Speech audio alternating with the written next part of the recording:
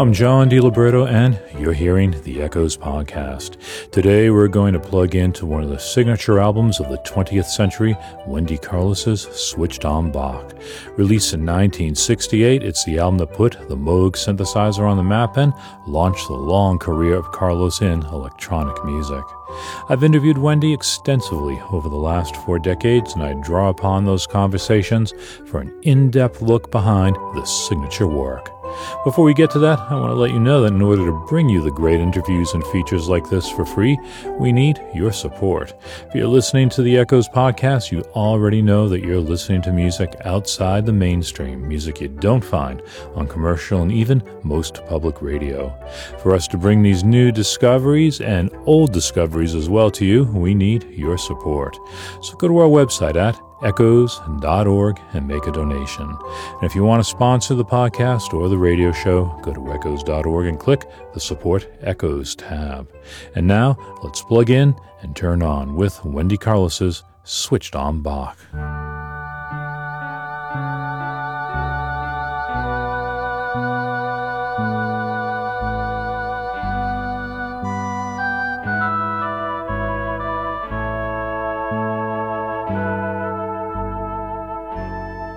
1968 was such a monumental year for music, but as far-reaching as any recording that came out that year was Wendy Carlos's Switched on Bach. Switched on Bach was the herald of the future and made Robert Moog's invention synonymous with synthesizer. All right, if I can be boastful for a second, it seems that each of my records had been sort of a pioneering attempt of some kind of another. Switched on Bach was the first real synthesizer record.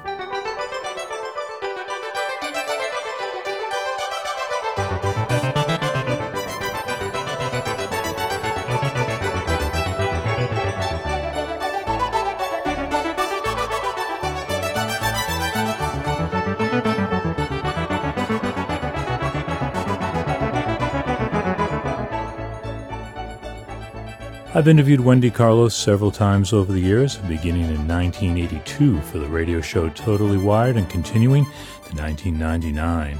Every time I visited her home in Manhattan, the technology has changed as she explored the latest digital inventions. But the old Moog modular system she used for Switched on Bach was still there, even if it was gathering dust.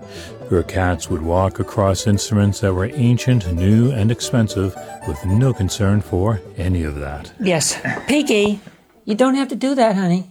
Peakus, come here. Come here, Peak. See? Nice kitty.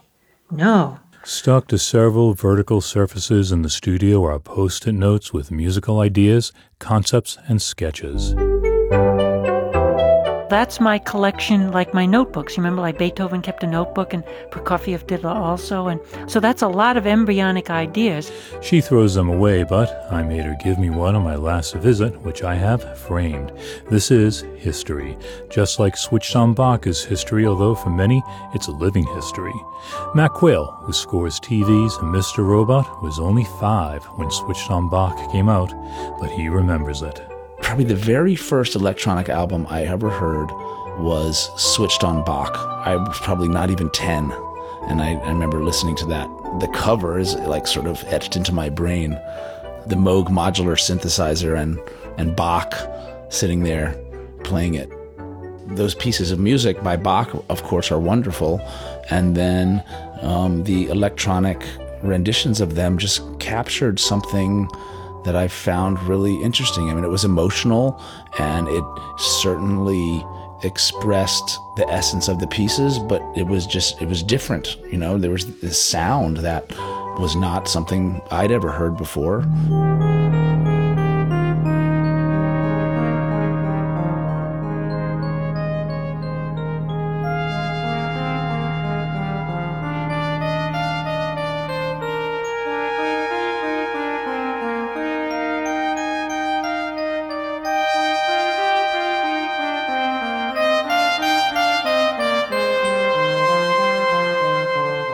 Like Quayle, Wendy Carlos remembers her first electronic album. I got a record that I had seen advertised, I'm sure in some record magazine, of the music of and sounds of the RCA Music synthesizer. And For the next few years, I was simply in awe of this record. It was most mysterious, and yet I had an idea of how it was done, and I really wanted to see if I could ever find any devices that would allow me to fool around in the same way.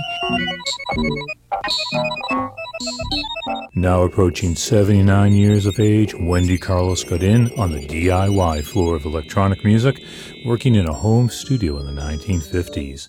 In the 60s, she entered Ground Zero at the Columbia-Princeton Electronic Music Center. There she composed academic atonal works like Variations for Flute and Electronic Sound.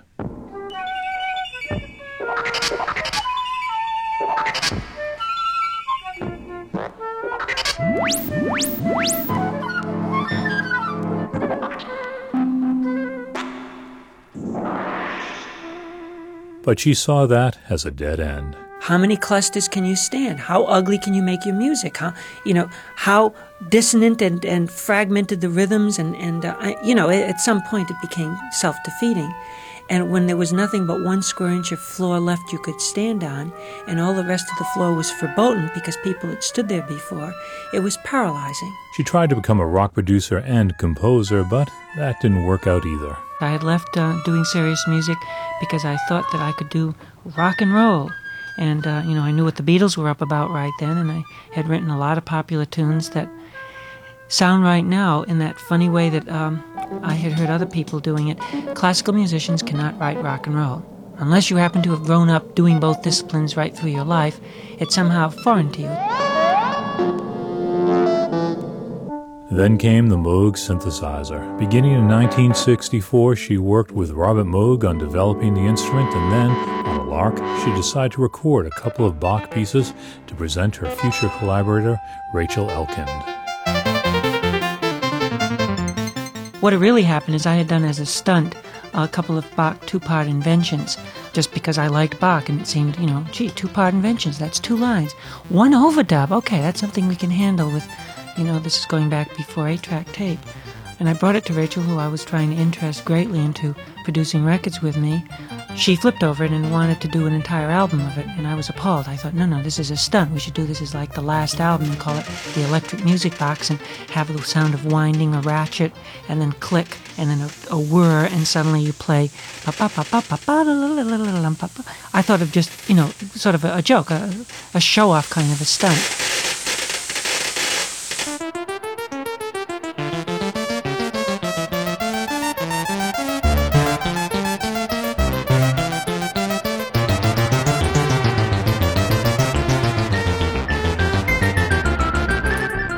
They got some Bach scores and set about recording Switched on Bach. Released in 1968, it quickly became a phenomenon, turning a whole generation onto the possibilities of electronic music. It earned a platinum record and went to number 8 on the popular music charts.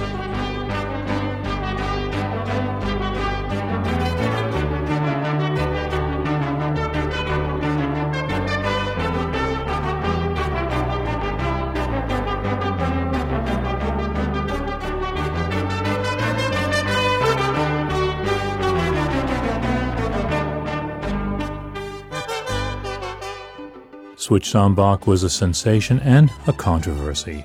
Suddenly, there was an album using the synthesizer that wasn't special effects or avant-garde dissonances.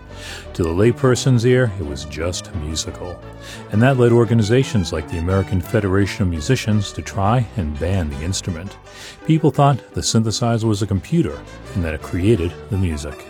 For some reason, people thought the Moog was a computer, and I guess when Bob built the sequencers, where you'd actually see this hurdy-gurdy, galloping-gurdy, or whatever you want to call it, of lights flickering, flick, flick, flick, flick, flick, flick, right from left to right, left to right. It looked to people like what a bad science fiction movie might do if they needed to build a prop, which was the computer, this monster that's going to take over the world or some nonsense. I got irritated about it in the old days. Today, computers often do make the music, but 50 years ago, electronic music was a lot of work. Going back to Switched on Bach, if they had come into the studio when Rachel and I were working and tried to stay awake for several hours, days, whatever they could have stood, that point of view would have changed very fast, because you would see immediately that not only is it that if you take 10 musicians for 1 hour, now I have to work 10 hours for one musician type of way, but that it's much slower. You have to sit there and do the job that the instrument maker would do the job of the orchestrator, do the job of the performer. And 802 didn't understand that and so got frightened because, indeed, it does sound appalling to think of replacing every one of their people with one person sitting in front of one piece of sophisticated computer equipment. They even thought it was computerized then when it wasn't. And somehow taking the bread off of their tables. I wouldn't like that, and I don't think anyone else would. But since it wasn't what was happening, it seems like a rather foolish tempest in a teapot.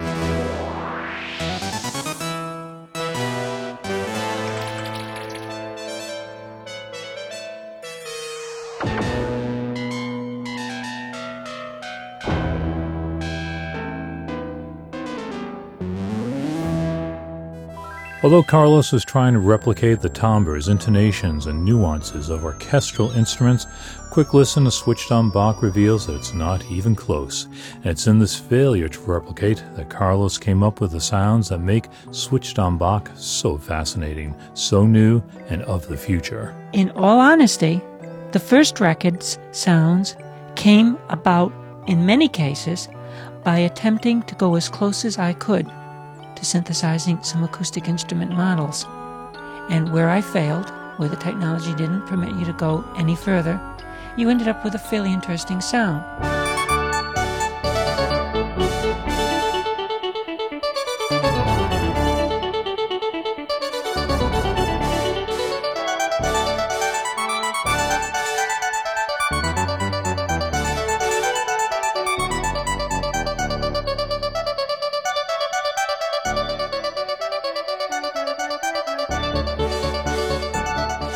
The sounds Wendy Carlos got from the Moog are hand-wrought and individually crafted, but due to the technology, Switched on Bach is an album of its time. But to me, that's also its charm. You're probably getting yourself into big trouble if you think you can get away from the datability and try to write in a more cosmological sense.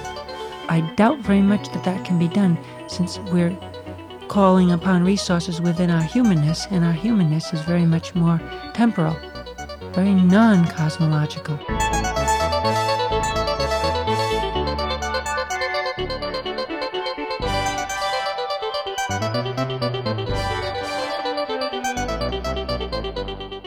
Wendy Carlos's Switched on Bach is beyond being dated. It has attained the hue of the classic. Carlos would go on to compose acclaimed scores for the movies A Clockwork Orange, The Shining, and Tron. And her solo albums included the first ambient recording, Sonic Seasonings, and her world music electronic album, Beauty and the Beast. All important works, but all made possible by Switched on Bach, which turns 50 in October.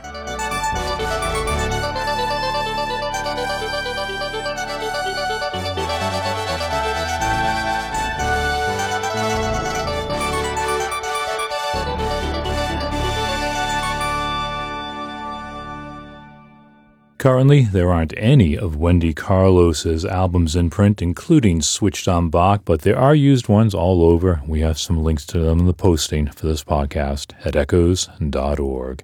On that same posting, I also have a link to an article I wrote a few years ago about 4 essential Wendy Carlos albums. Next week on the Echoes podcast, it's another Flashback 52, Jimi Hendrix's Electric Ladyland. It's in my top 5 all-time albums, and it was a flashpoint of innovation and great songs in 1968. I have interviews with Jefferson Airplane's Jorma Kaukonen, Dead Can Dance's Brendan Perry, Wilco's Alex Klein, and more, reflecting on this last great album by Hendrix. I'm John DiLiberto. Thanks for tuning in to the Echoes podcast. See you next week, tonight, or online right now on Echoes. Hooray, I awake from yesterday.